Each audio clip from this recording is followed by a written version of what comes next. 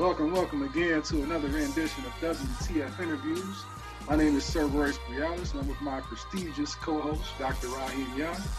How's it going, my brother? It's going well. How you doing? Doing well as well.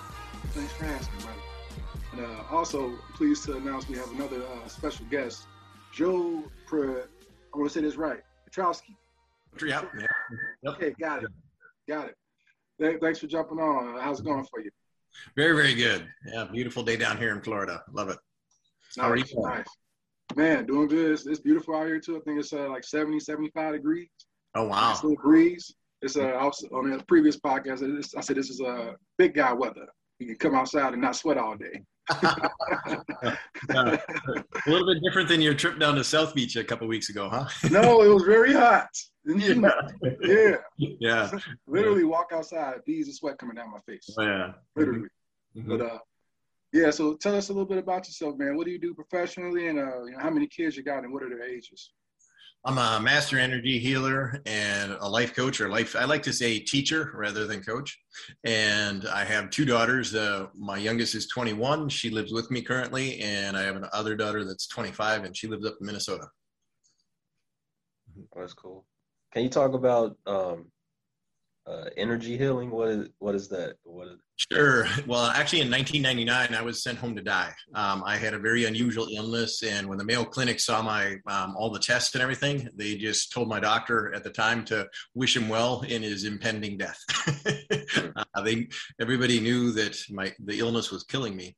And I met this 35th generation Shaolin master, and I went to him and his students. And after the second hour session, I was off the oxygen. And after the third, I was completely well. And so I studied with him for 3.5 years solid, another 2 years on and off. And then I sat with Native Americans, and they all taught me to be able to see and feel energy in people, animals, trees. And so I can look at you, I can see the absolute best things about you. I can see the blocks that you have in your life.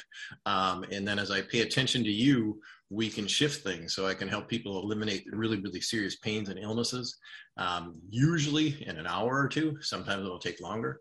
And then the coaching is to help people eliminate those subconscious blocks. And so it's pretty cool. It's awesome. It sound like it is. So, how long did it take for you to learn this? I started in 2001, right after I got better. And within a couple of months, I was actually doing it quite well. And within about 6 or 7 months, my teacher allowed me to be an assistant instructor, which usually would take 3.5 years to achieve. And so once I got out of my way, I saw that I could do this stuff quite well. It was kind of frightening at first because I grew up, vanilla as can be. I had no clue of this. And then all of a sudden I'm able to help people literally that the surgeons couldn't help, and that great doctors couldn't help. And so it's been incredible. It's been completely life-changing. And in my literature, you often see, my arms up like this. And that's because my oldest daughter, she didn't know me healthy until she was 5.5. Her whole life, I was getting sicker and sicker and sicker. And they knew that I was going to be dying, and she knew that. And when I started to get better, when I would go into the library or Target and I didn't need to use the oxygen, she would throw her arms up, Daddy, no oxygen.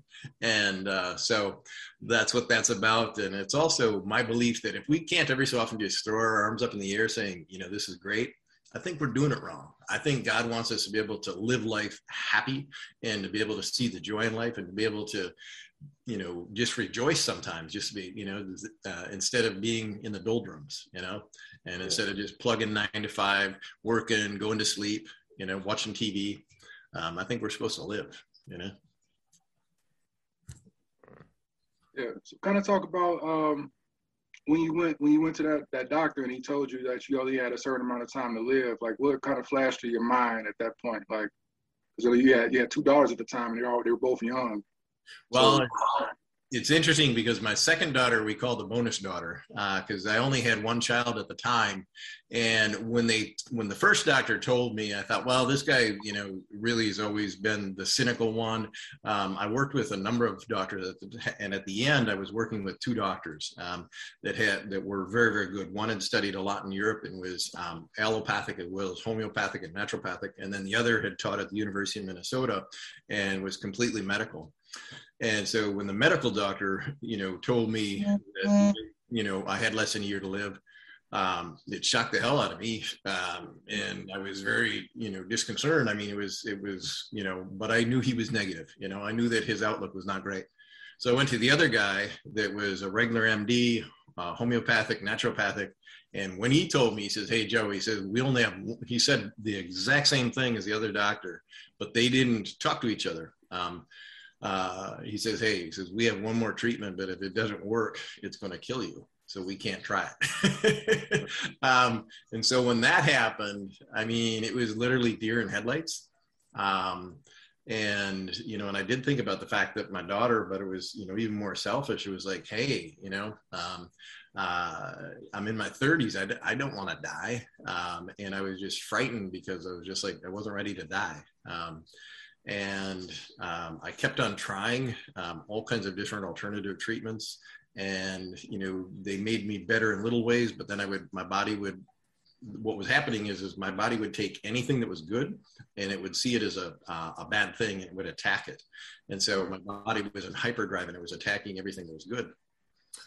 And so one of the doctors, when I went to the Social Security hearing, as for a brief time I was on Social Security disability.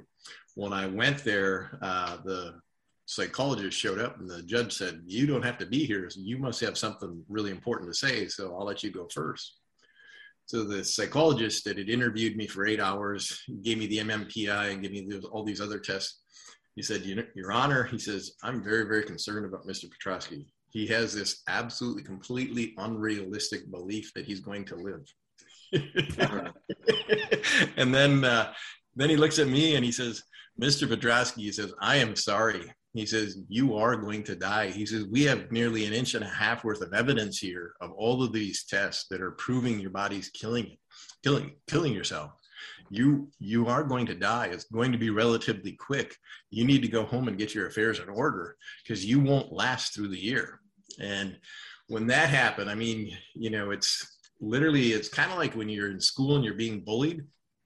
And you're not the pussy, or the weakling that they're calling you, that, but nobody else believes it. Everybody's believing the bully. And so I walked out of there just dumbfounded, but I refused to give up. And I just put literally what ended up happening is I went home and I screamed and yelled at God. I told him what he could do with himself, and I said, you've never been there for me because I grew up with extreme abuse in the house. And at school, I went to Catholic school. I was beat till I peed my pants. I was locked in closets, by the nuns.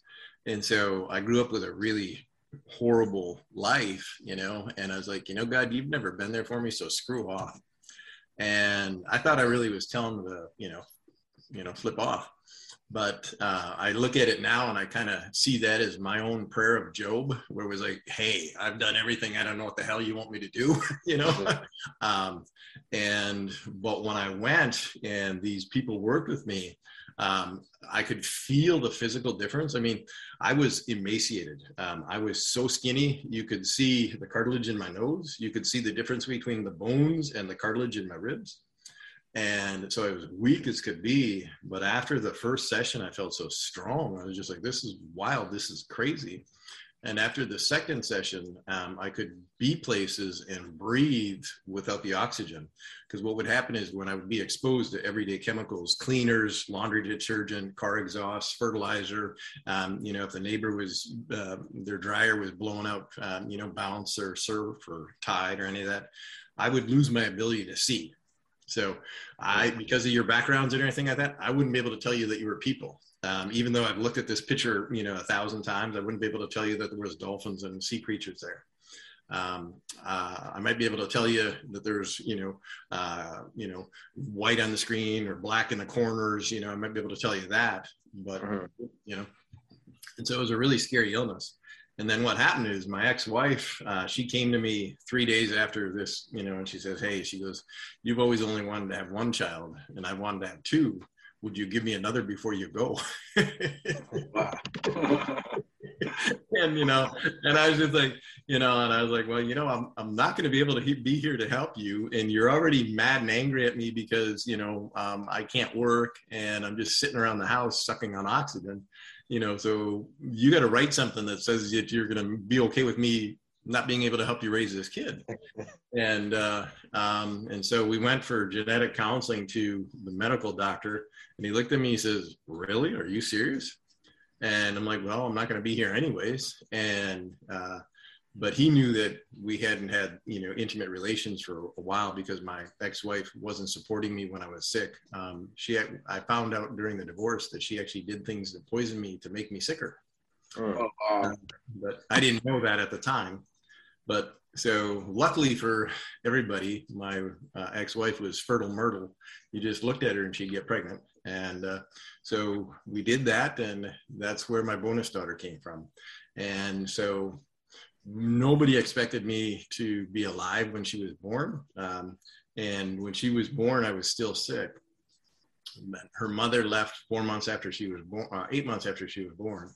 And 8 months after my ex-wife left, I miraculously got healed, and I've been perfectly healthy ever since, And it was interesting, you talk about the daughters. I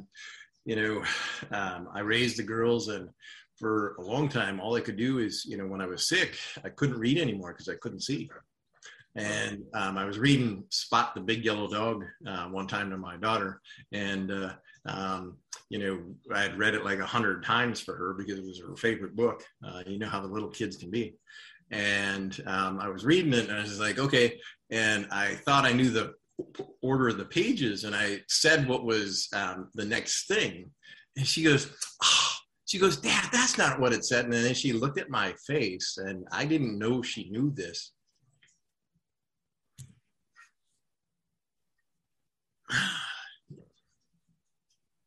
And I didn't know that she knew, that I couldn't see. But my little girl, that was like 4 years old, but, actually, she was probably older than that even. But then she goes, oh, Daddy, she goes, you can't see again. And I didn't even know she didn't know that, or that she knew that. And she goes, just tell us a story. And so from then on, what would happen is my daughters would ask me, tell me a story. Tell me a story when you're a little kid. And so I would think about, the different things, about going sledding, going ice fishing, playing hockey, whatever I could think of, I would tell the stories instead of being able to read. And it was very interesting because, I figured that, their mom can take them anywhere and do everything. And so I was figuring, who am I and what am I really offering? My poor girls, they're not getting anything from me. But it was interesting when we went through the divorce, the county came in and they were using the illness to take my daughters away from me. And so I had to go for psychological evaluation. My ex-wife had to go for psychological evaluation. And as a result of what they did is they had my daughters draw pictures. And so my oldest daughter would draw the pictures and they'd say, okay, now, draw a picture of your dad's house. And so she would draw a picture of me, and I was big and tall and stuff. And, and it'd be just her sister and me and her. Mm-hmm. Okay, now draw pictures of your, when you're at your mom's house. Well, when they were at their mom's house, the girls were tall, the mother was small, and I was tall off to the side. And so the psychologist thought that I had coached my kids. I didn't even know they were pictures, And so the psychologist, said, how come you drew your dad, at your mom's house? Oh, if we need anything, we know that we can call my dad. We know that my dad will be there. And if we need anything, my dad will answer the phone. He'll help us out. And sometimes, when mom can't pick us up from school, dad will pick us up from school. And so dad's always with us, even though he's not with us.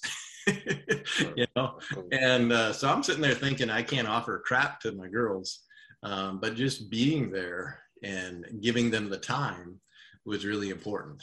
And and to this day, it's something that my girls, I was on a date one time a number of years ago, back in 2003, 3 or 4, and it was the first time that I ever was called away from a date, and their cat was dying. And I thought, well, it's interesting. They want me to come. And I went over there, and I figured, their mom's at work, their mom's gone. Well, their mom was there too. And I'm just like, how come you guys called me since your mom is here? Mom doesn't know how to listen. Mom doesn't know how to listen. She just wants to tell us that, and we know that you'll just hold us. We'll know that you'll just hold us, and you'll just listen to us. If we want to talk or if we want to cry, you're not going to try and make us feel different. And well, it's pretty cool.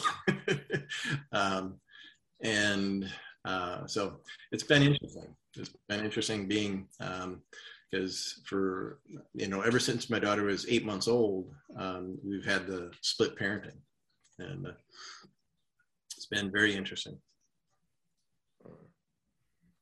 It seemed like you lived where you're living, like a really interesting life with a lot of like different, like extreme like changes so quick. How did your outlook on life and on like death change from before like the illness to after? Well, when the illness came, there was nothing more that I wanted than to live. And one of the things that the doctors had said, all 3 of these doctors that I mentioned, every single one of them said, Joe, it's probably going to get so painful and so uncomfortable that you're going to kill yourself. That's what happens to most people that have this illness, is that they will kill themselves before they actually die. And you have to come to peace with that. Like, what? How the hell do you come to peace, with the fact that your life is going to be so bad you're going to kill yourself? But it did get that bad. And luckily, there was a friend that I made a pact with, and she says, hey, Joe, if it ever gets that bad, promise me that you'll call me. And she goes, I won't try and talk you out of it.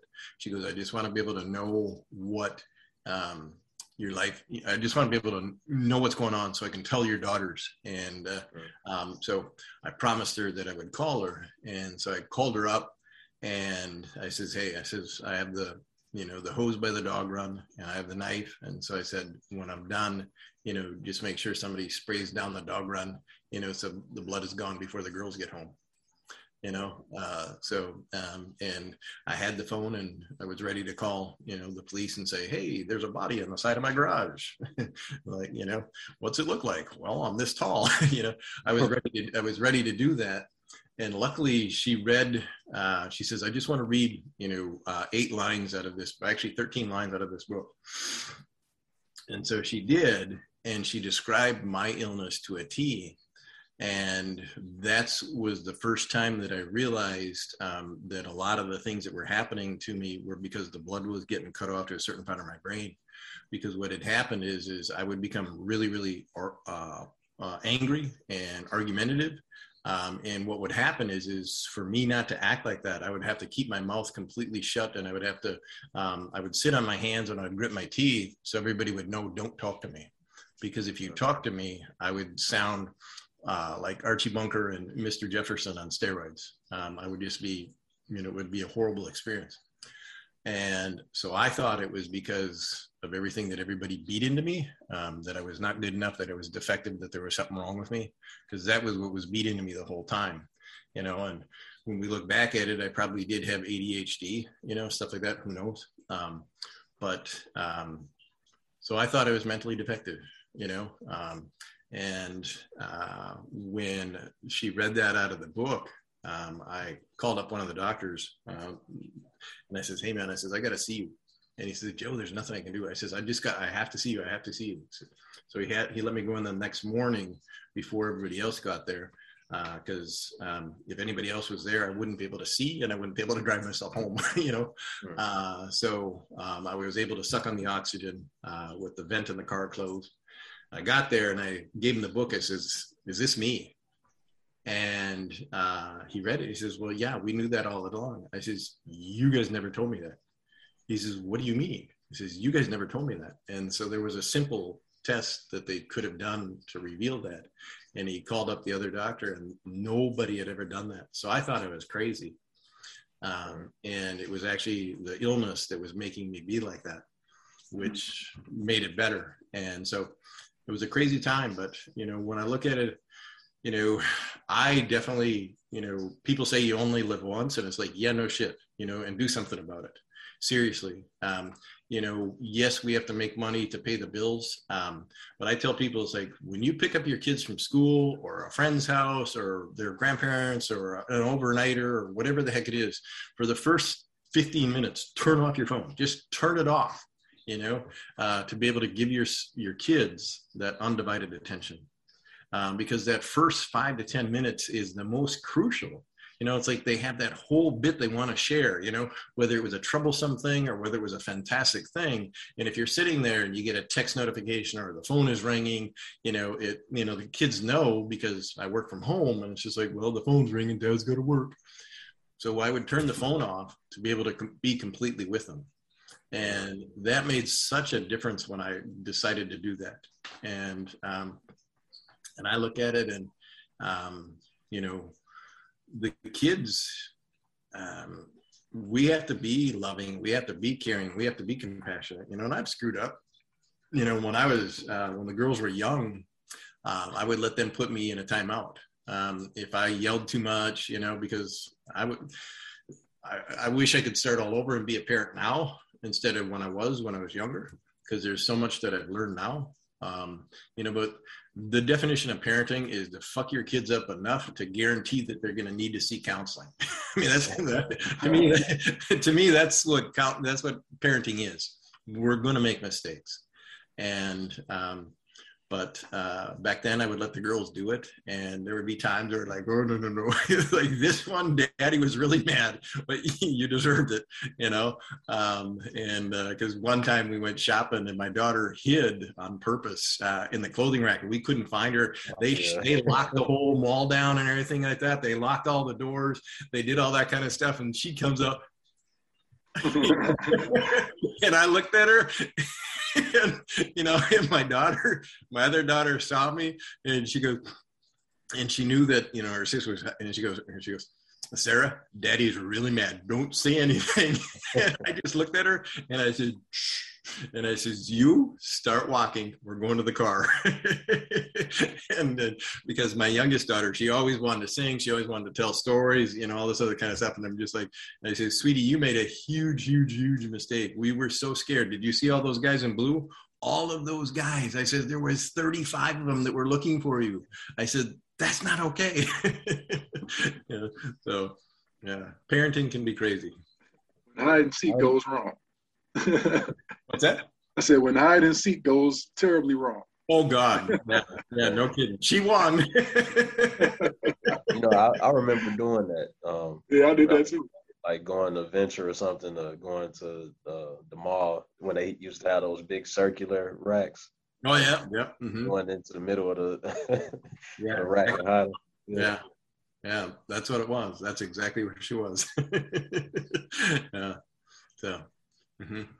Go ahead. How did you get connected with the Shaolin Master?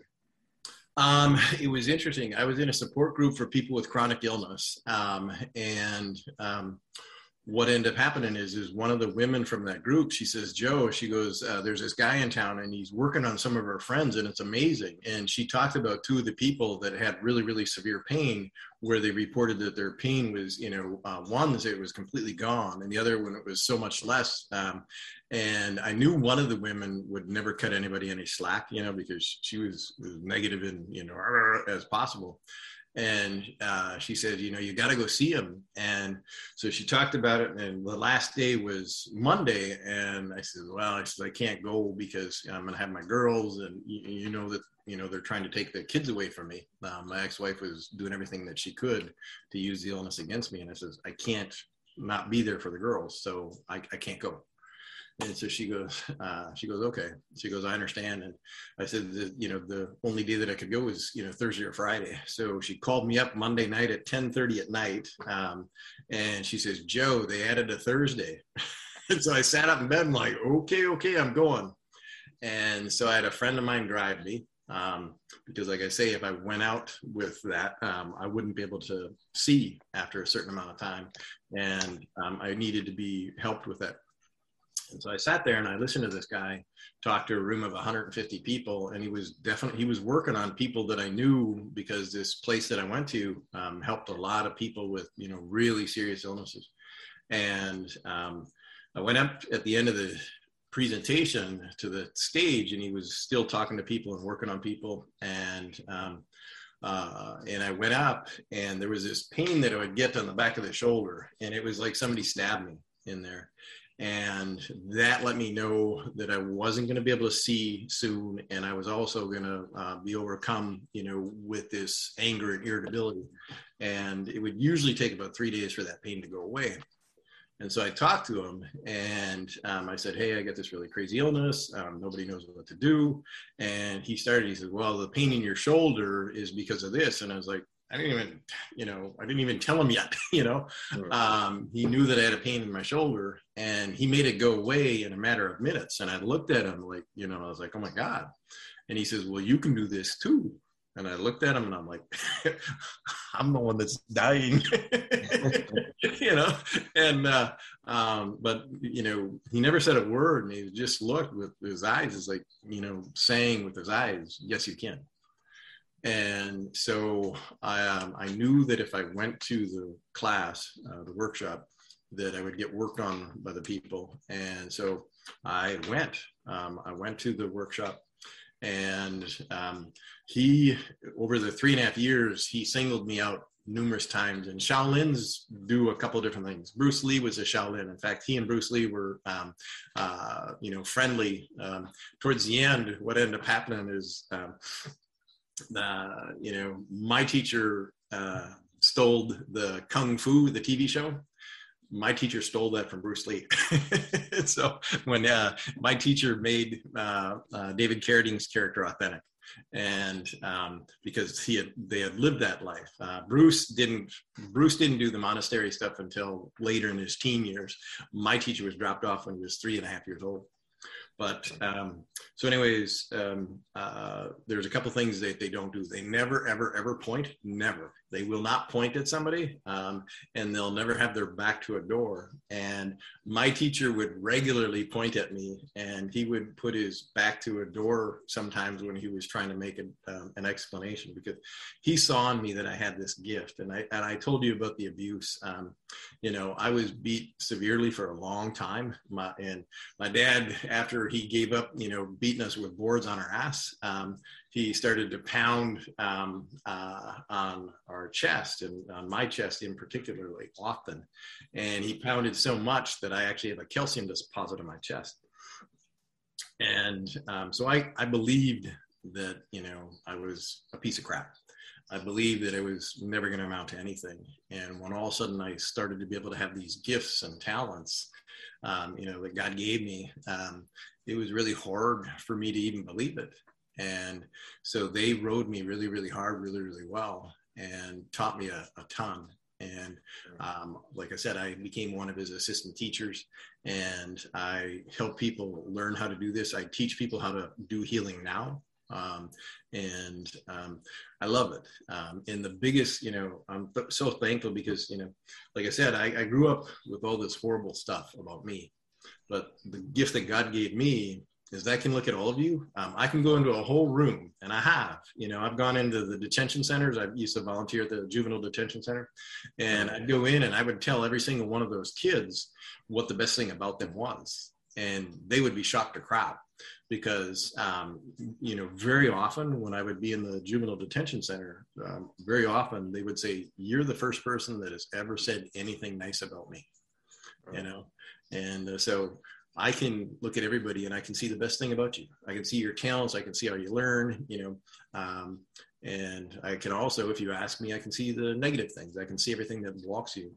And to be able to go to people and instead of shaming them and blaming them, to be able to go and help them overcome that, that's fantastic. I mean, I didn't enjoy the path to get here, but I like the results. If I would have known this when I was locked in the closets and everything like that, might have made a little bit better at the time. So that's awesome. Yeah, because you're a walking testimony. Like anybody that's listening to this that's dealing with something like a sickness or an illness, like you, Joe is a walking, living testament that you can get out of it. So take solace in that. Yeah, I tell people, like I said, never give up. I mean, the Mayo Clinic, they didn't even want to see me because they knew that I was going to be dead. They didn't even want to bother. The university, basically, they had gave some suggestions, but over the time period, I had worked with 9 different doctors: Minnesota, Wisconsin, Michigan, Texas, Florida, and New York. And all of them knew that because of what was going on in my body, lights out. All of them knew, and I refused. And it was interesting because when I went back, one of my doctors, he says, "Can I draw your blood? I want to see what the hell happened." He says, "I want to see if you're just like imagining this, or if there's been changes." I says, "I'd love it." And so he drew, 4 vials of blood, ran everything, and he held up the pages, of when I was ill and afterwards. And it was amazing. The difference, absolute amazing, the difference. And so the illness was real, and you can overcome real stuff. And when people come to me and they're hopeless causes, I've tried everything. It's like, well, you haven't tried everything, and I don't say that I'm the end all and be all. I'm just one of many, many, many. There's incredible healers out there of all kinds of different disciplines, but don't give up. Don't give up. If you have a burning, if you have a real belief, it's really possible that you can overcome. But it's also really important to know that healing doesn't necessarily mean victory over illness. Healing is healing your heart, healing your emotions, and really learning the lessons that you were sent here to learn. And because I've worked with fantastic people. One of them was this lady named Robin, and she had this really unusual illness. They wanted to call it ALS, but it wasn't. But they, that was the closest thing to it. And what happened is when I was working with her a number of times, one of the times she had to tell her husband, it's like, "Hey, you either shut up and go away, or if you're going to be here, you need to support me and you need to love me. I will no longer allow you to discount me. I will no longer allow you to marginalize me. I am worthy and I am awesome just because I'm here. If you can't accept that, you can leave, and you can leave now. If you stay, you have to treat me differently." And I looked, and it was just, and I still feel it because there was 2 of my, 2 of the people that I was teaching this to, they were with me too. And they all felt it. And I was like, holy shit. And I says, yeah, we're done. We're done. And that's what she needed to do, was be able to say that she was worth it. And that was her healing. And 3 days later, she passed, So, but it was, there's like, I found this type of stuff like so fascinating, like the mind over matter type stuff, and just how you were saying, like, healing, not necessarily like healing an illness or a sickness or something, but just learning a lesson. And it's 2 things that I want to ask you about. So a couple of years ago, I was reading this book called The Holographic Universe. Okay. And they talked about this guy named Sai Baba, who are you familiar with? Well, he would like do like these different miracles and stuff. And one of them is like he made a diamond in his hand, like he Oh, sure. Yeah. won like a diamond or some type of jewel in his hand, like gave it to somebody. And then there was another one where he like created cake, where he made cake fall out of Really? yeah, he made cake fall out of his hand and like fed some kids. So just like stuff like that like interests me. So Yeah. I want to ask you about like the rainbow body. The rainbow body. Okay. Yeah. I know that's well, are you familiar with the rainbow body?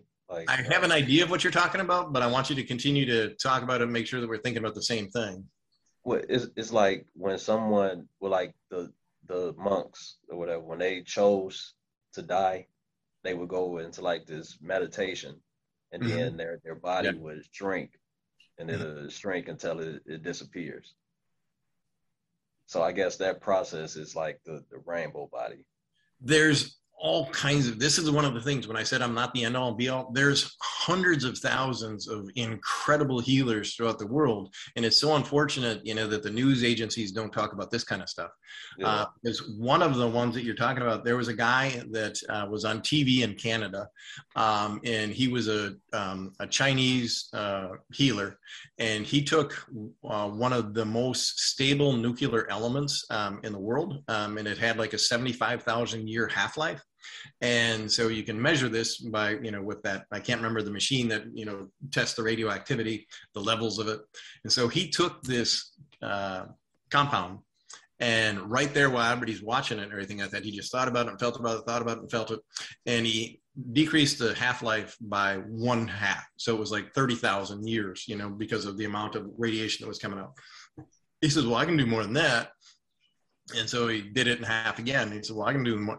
And so within a half an hour, he made it completely, totally inert, There's a group in China that there's 5 of them that will sit there and work upon you. And they show, and literally there's a tumor that's this big inside this guy's belly, because the man looks like he's pregnant, but only pregnant on the left side of his body. And so these 5 monks, sit there and they pray and they chant and they do different things. And as it's on film, I think I've seen that before. Yeah, and it shrinks, right? Yeah, there's a fabulous healer in New Jersey, Dr. Joseph Pierce Farrell.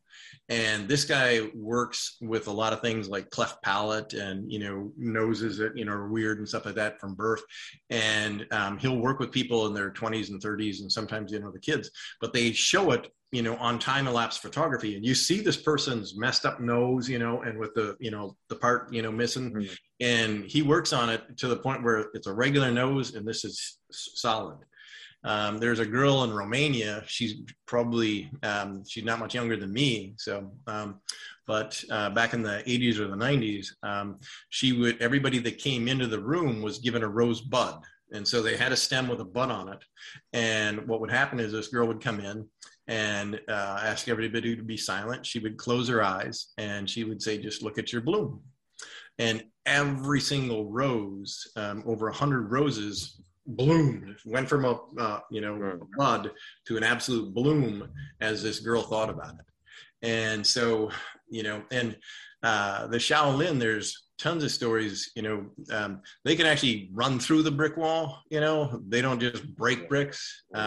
My teacher could jump 10 feet high, a vertical jump 10 feet high. And so those kinds of things, we literally have enough energy in our bodies to light up New York City for 3 days. That's what's chemically possible in our bodies. And so if we harness it the right way, the things that we can do are amazing, utterly amazing. And, we just have to get, I just say God, universe, source, because lots of people, if I say God, they get upset that it's not Allah or whatever. It's like, okay, it's all of them, if we get in connection with that, if we feel that and we allow that energy, amazing things can happen. When I started to do this work, it freaked me out because of what I was able to do. And so I went to my minister and I says, hey man, I'm having some problems with this. I'm just, I'm really unsettled. It's, driving me crazy. I'm freaking out. I don't know what's going on, And he says, well, come in, we'll talk tomorrow. So I went in and he gives me the Bible and he says, can you read something out of this? He says, read this and then we'll talk about what you want to talk about. I got something on my mind. And I was like, well, this is interesting. He's trying to help me and I got to help him first, really? So he gives me the Bible and it was John 14:12. And in there he says, Jesus said, it's like, if you believe like me, you can do these things and greater than these things you shall do. And I look and he's, got his arms like that and his feet up on the desk. He says, you want to talk about anything else? and I look at it and what I think in there, what Jesus was literally saying is the way I think, no judgment and just simple love. I mean, because that's literally what Jesus really did. All this other crap, that a lot of the, fire and brimstone that people want to say, those words never came out of Jesus's mouth. Jesus had simple love and acceptance. And no judgment. And so if we go into that and then we open our minds to what's possible, it's awesome what can happen. It's amazing. Yeah. So talked a little bit about your daughter. So after you come well, you still have 2 young girls to raise. Mm-hmm. So walk us through that journey from, after you became healed to, raising them up and making them become who they are today. Well, it was really interesting because what ended up happening is, like I said, I became healthy after their mother left. And my in-laws were not very nice people. And they were all women. And my daughter's aunts and their mother would sit there and argue with my oldest daughter, who is 5 years old, 5.5 years old, and say horrible things about me and make my daughter have to defend me. And so I talked to my daughter and her grandma was in on it too. And I said, sweetie, I says, no. You can never, ever defend me. I says, you don't have permission to defend me. If they want to call me bad, horrible names, I says, let them call me bad, horrible names. I says, what do you think of me? Do you believe this? And she started crying. She goes, no. She goes, you're none of those things. You're honest. You're, and you're loving and you care about us and you'll take. And I says, okay, sweetie. I says, so you don't need to defend me. I says, don't. I says, I don't give you permission to stand up for me. I says, laugh about it. I says, if you want to join them and call me, names, pretend that it's Rudolph and you're playing the reindeer games and, call me names. And so she did, and Big Hairy Cheese Pickle was one of the, was one of the names. So there was that. And then, when we went through, because the girls were so young, what ended up happening is we, first it was something where they were with us because my youngest daughter was literally only, 8 months old.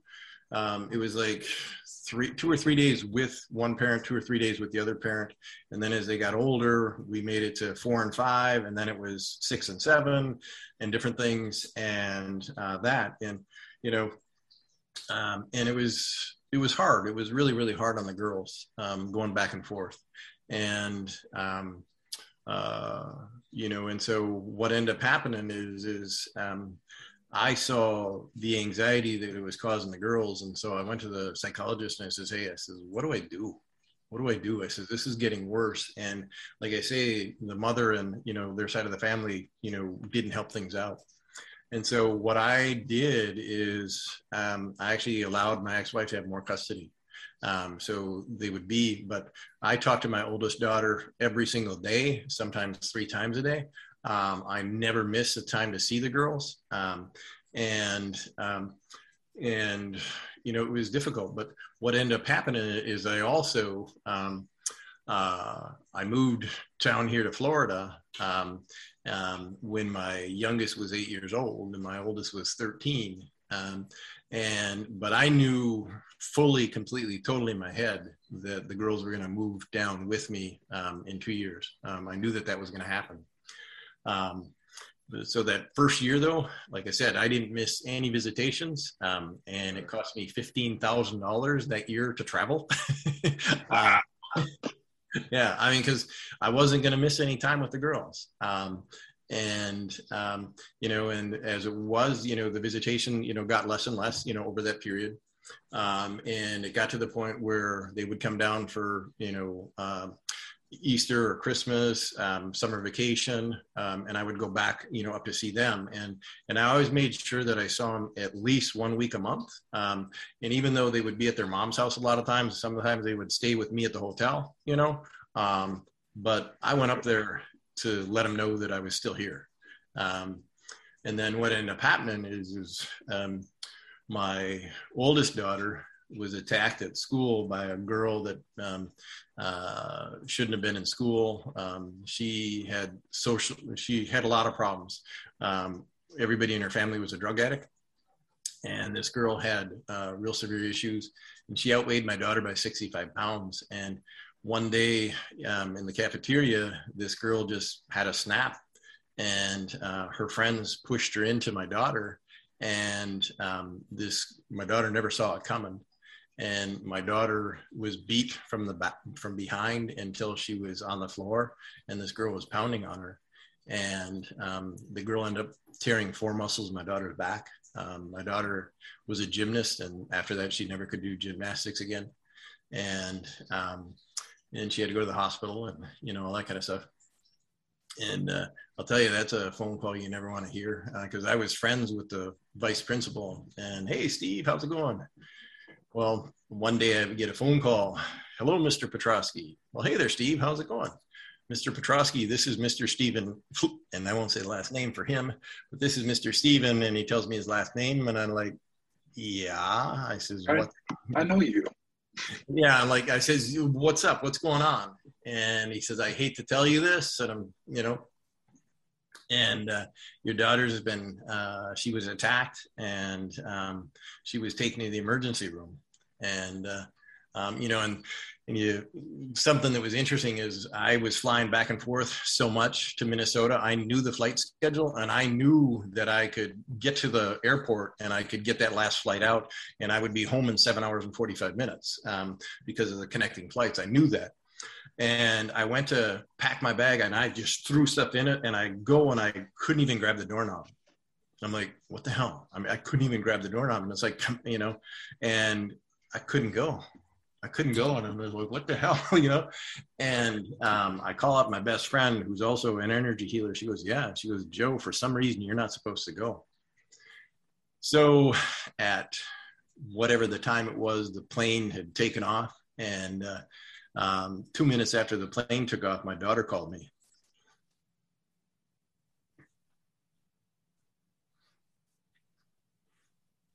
We were on the phone for 7 hours and 45 minutes. So if I would have followed my ego and gotten on the plane, I wouldn't have been able to be there when my daughter really needed me. And so I listened to what was coming and not to go. And I thought it was crazy. What do you mean, don't go?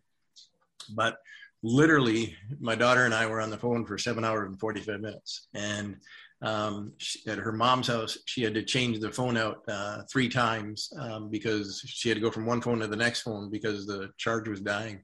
But she said, Dad, just breathe, or every so often hit the phone. I don't need you to talk right now, but I just need to know that you're there.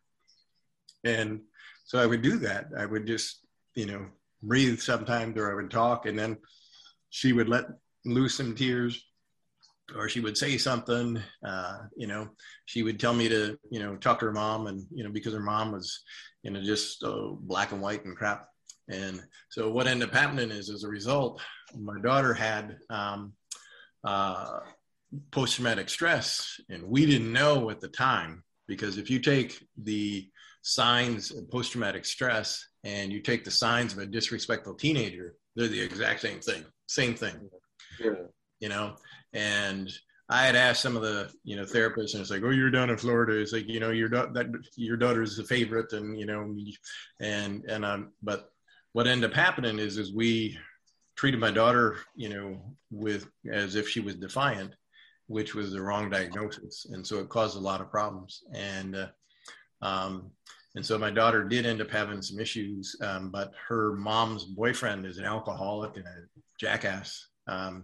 And one day he gets in an argument with my daughter and causes bruises on my daughter. And in December, I said, sweetie, I says, go to school tomorrow with a short sleeve shirt. I says, I don't care how cold it is.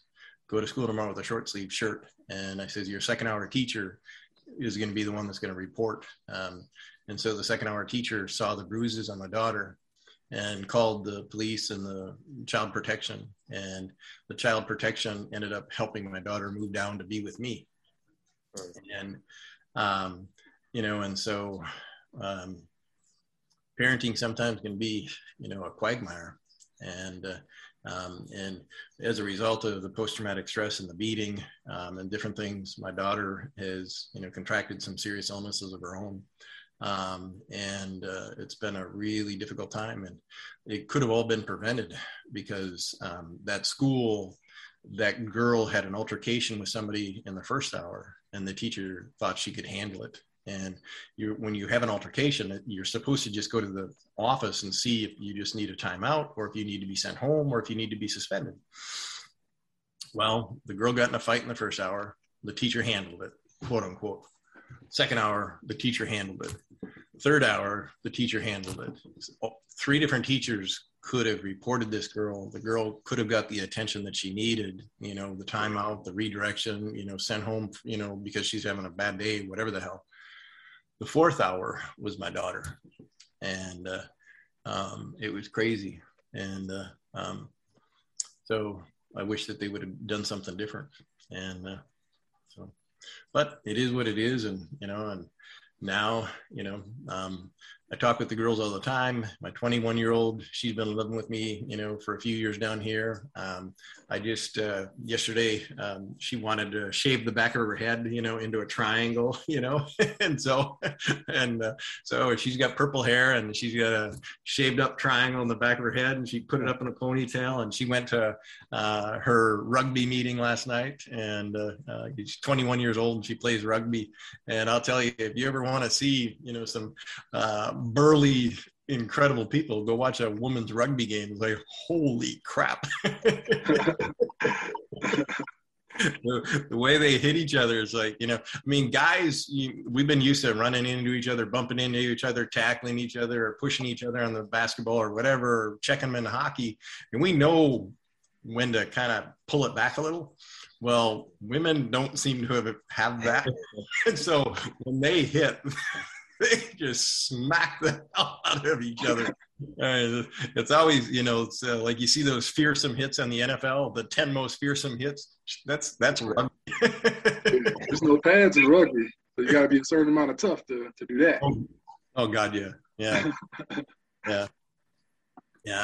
And that's something, it's interesting, my daughters have dated different guys and stuff like that. And there was one time I says, hey, can you do me a favor? And I says, go in the other room and get me a Phillips and the channel locks. And the kid's like, your dad told me I'm supposed to get him a Phillips and a channel locks? What the hell is that? And the boy had no idea, but my daughter is, teaching him what, the channel locks and what a Phillips screwdriver is. And that kind of stuff. And, when the girls were little, I would let them help me around the house. I did remodeling projects, and they would help me out. I'd work on the car, and they'd help me out. And so my daughters know how to do all that stuff. And one of her girlfriends had a flat tire, and the girl didn't know how to change the tire. It's like, Dad, we got the thing up and everything like that, but we still, they had a lock on one of the lug nuts. And so I said, well, where is that? And so, but yeah, I think time is the most important. Being present with your kids, is just the most important part. It doesn't matter what you do, just as long as you give them your time, your attention, and your love and your respect, Yeah.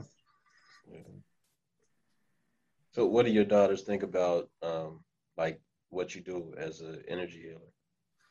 Well, the apples don't fall far from the tree. So my oldest daughter, so if you go to Kirlian photography or if you go to the chakras and do Kirlian photography, you can actually take pictures of the energy in the human body. So when you're talking about the rainbow body, you will see an aura around people, and the chakras will show up. Well, my daughter could see those from a very early age. She could see chakras, and she could do healings from a very early age. I was dating somebody when my daughter was 10 years old. No, she was only 8 years old. And she comes in, and the woman had really, really severe cramps, and I was going to work on her. And my daughter looks right at her crotch, and she looks, and I says, "Can you see that? Do you think you can make it go away?" You know, and so for the audio people, it's like she just shook her head. And so the woman I was dating, "Really? You're gonna have your daughter work on me?" I said, "Well, you were supposed to be here 45 minutes ago. Right now, I got to feed the hungry girls. So you either let my daughter work on you, or you wait until after dinner." And so they went in the living room, and my daughter comes back in about 10 or 15 minutes later, and, "Dad, you never told me the potty light was about babies." And my ex-girlfriend had a miscarriage with her husband, her ex-husband, 3 years previous. And so ever since she had the miscarriage, she would have cramps with her period. And so my daughter, in 10 or 15 minutes, made it go away.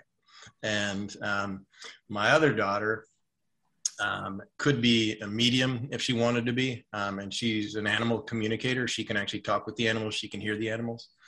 But she's always been able to see dead people and hear them.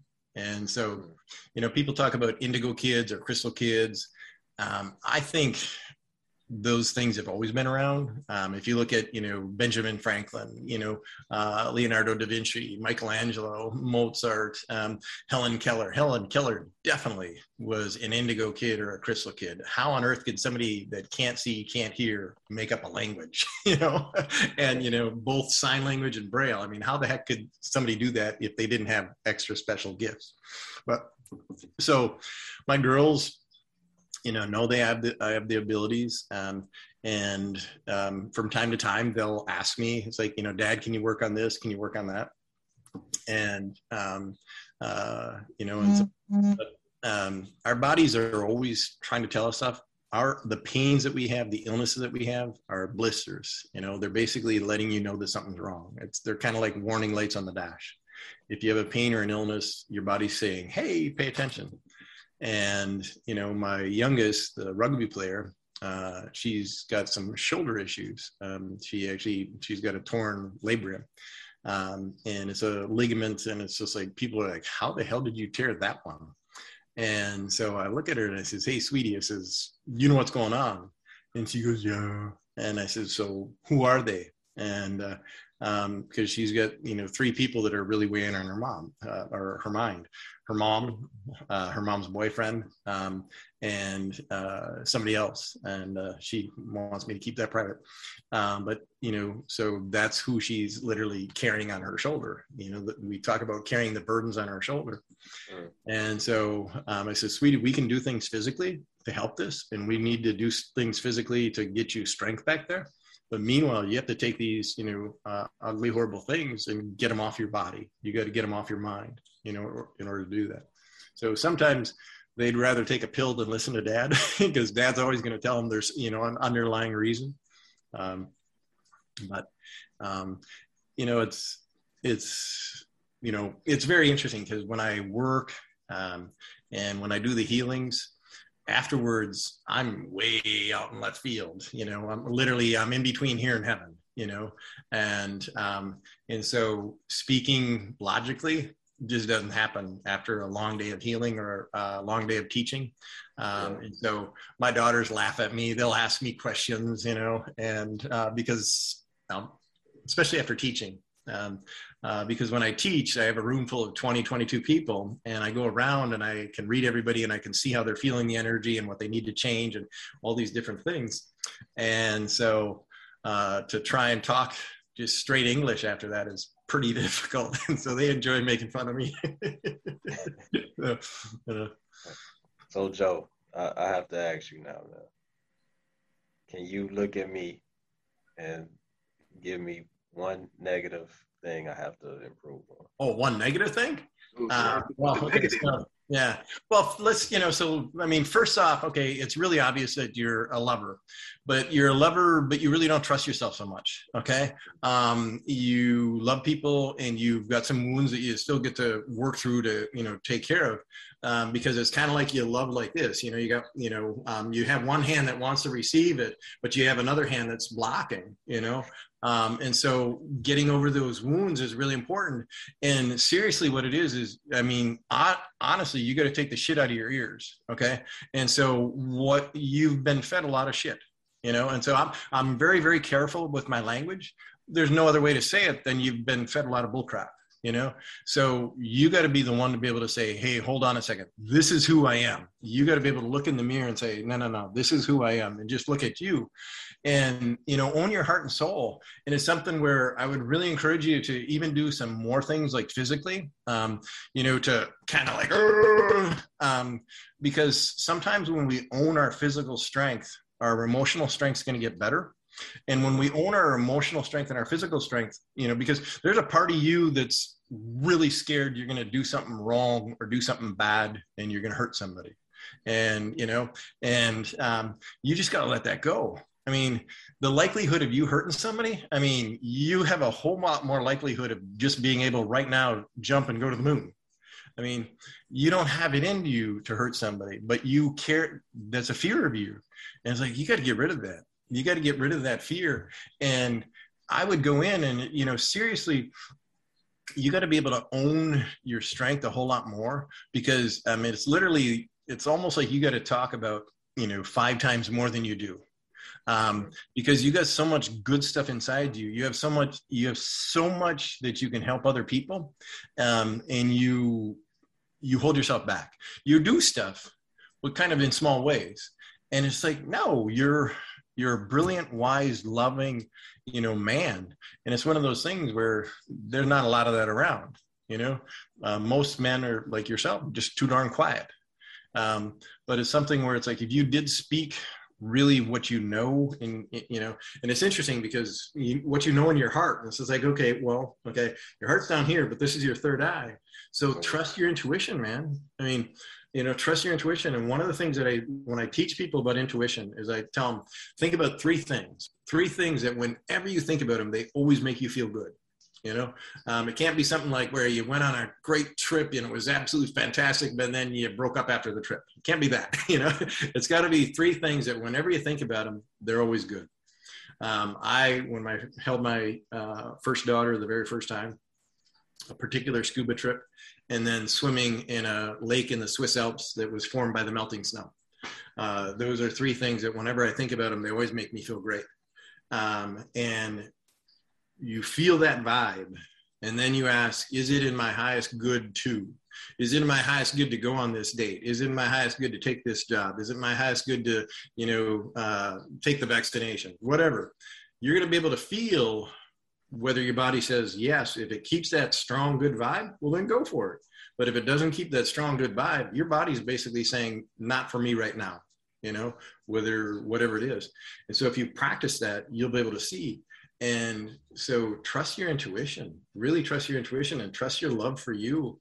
And I would go and I would do some stuff physically, because when you do stuff physically, you're going to feel a whole lot, more connected to your whole self. Because your physical aspect is so separated from your emotional self. And that makes sense? All of this? Yeah, it does. Yeah. Powerful stuff, man. I would ask you to do me, but we're gonna hold off on that for now. We'll do that offline. I got it. Yeah, one thing I want to get across, because you put a powerful message in here.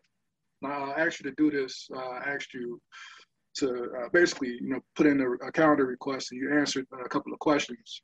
One of the questions, Joey, was, "What does fatherhood mean to you?" And you gave a really good answer. And I'll read it for the people. You said, "Being lucky to have 2 beautiful daughters that love me and being proud of the women they've become. fatherhood is a gift that should be taken seriously. Our kids are individual souls. We get to steward and guide, but not control. Fatherhood is a backbone of our society, and if done well, society is great. Uh, if done poorly or not done at all, society fails. So yes, that was a good one, man. Can you elaborate more on that? Yeah, you see it all the time when parenting. If you go in and control people, what ends up happening is they can't critical think. I was teaching a class at the college level, and we'd have anywhere from freshmen to seniors in college. And these kids have been helicopter parented ever since they were little. They were controlled. They were sent to daycare. The parents did the play dates, all that kind of stuff. And so the control was there. And as a result, you got these kids graduating from college that don't even know what they want. They're empty souls. Another aspect is if the parents aren't there and there's nobody to tell them, hey, you can't do that, you shouldn't do that, or it's better to do this, or when somebody does something to you like this, and so you can see it, when the father's not there, they talk about it, and they talk about toxic masculinity. And what they're really finding is that it's not toxic masculinity. What it is there is no masculine, because most of the time it's, a mother that's raising the kid. Most of the time it's mothers or women that are teaching. And so the kids never have a positive view of what being masculine it is. They don't know what it means to, the buck stops here, because I'm taking responsibility for my actions. They don't know that. They've never had to take responsibility, and so, you go to the detention centers, and, there can be the absence of one parent or the other, but so often it's, there's not a dad to say, you matter. Because if your kids don't know that they matter, if they don't know they're important, they're going to be acting up the whole time. They're going to be doing stuff to get any kind of attention, and that's why, gangs are so freaking successful, is because they pay attention. They pay attention and they give them community, and all of the studies now that are coming out about, addictions, there's no community, there's no sense of connection. And when you give a kid community and a sense of connection, they find value in themselves, and they're able to have a good life. I've seen it where, hell, I was controlled. I was controlled so damn much. The straight and narrow line that I walk, people think it's the yellow line or the white line. Fuck no, mine was a fishing string. If I wavered off of that, I'd get whooped, so bad I can't even tell you. So I grew up thinking that I was not good. I was thinking I was incompetent. I ended up going out and fixing houses and redoing houses and everything like that. And I was actually really damn good. I was really, really good at it.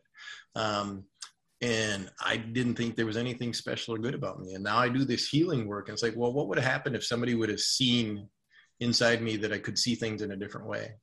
And like with my girls, when they started to see the lights, the chakra lights, when they started to see people that had, passed away, I was able to basically say, yeah, I see you, I hear you, and we still get to say yes, we still get to say no. But that connection, like I say, when they were over at their mom's house, and their cat was dying, they called me because I just let them sit on my lap and just be themselves, whether they wanted to talk or whether they wanted to cry. And if I would have been like their mom, don't worry, it's Sammy's going to a better place, Sammy's going to be okay. And it's like, well, hold on a second. This is somebody that's dying, and the girls have known this animal their whole life. We get to have the feelings and the emotions. So instead of controlling, I just let them be themselves, and they could have their experience, So, That's awesome. Mm-hmm. Well, Joe, I know we went way over time, man. But this has been a great interview, man. I appreciate you coming on and sharing your story with us. Well, you're welcome, and if there's anything that I can do, if you think that I can come in and help, if there's ever a class that you have with fathers or something like that, because I can come in and I can say, because, we teach and we parent to the strongest of our weaknesses. Okay. So whatever fear I have, whatever anger I have, whatever inability I have, doubt, whatever, we parent only to that level. And to be able to do more, we have to know the crap that's in our way.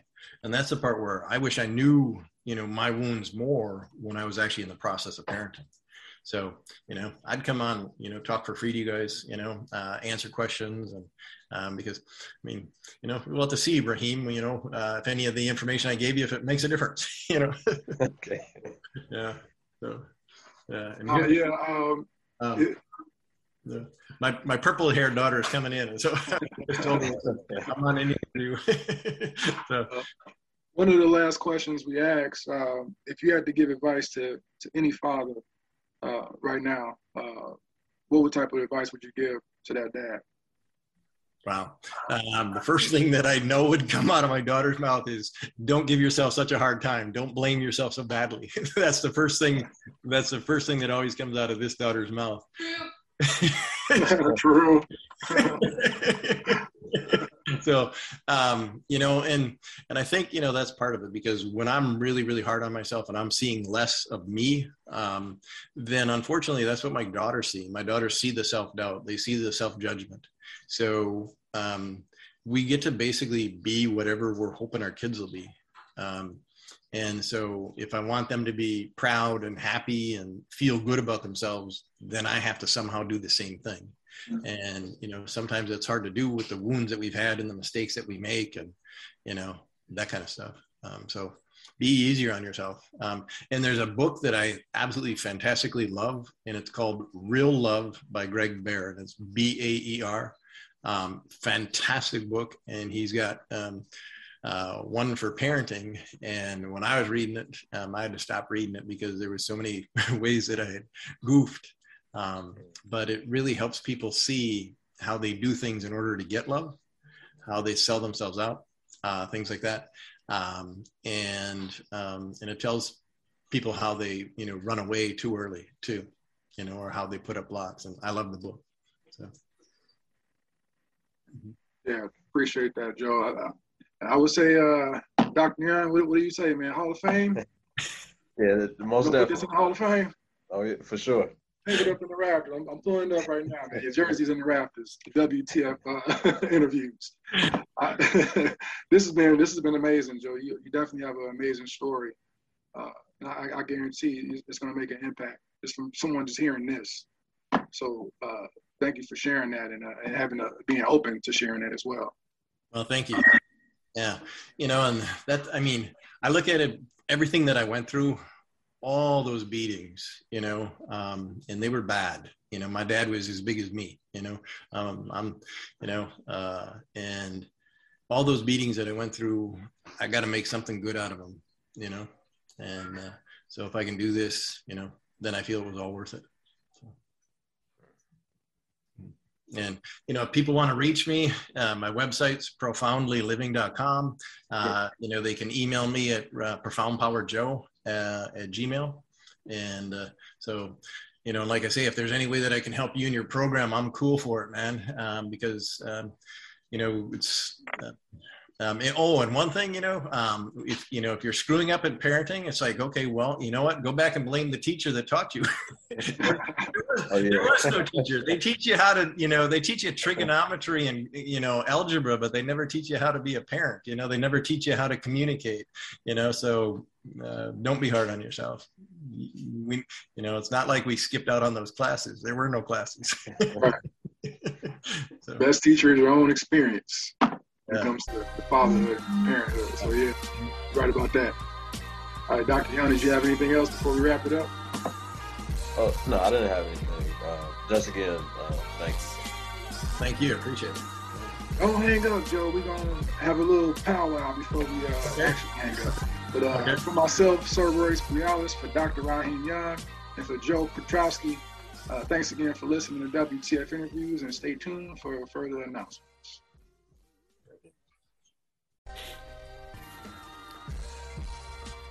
Yes.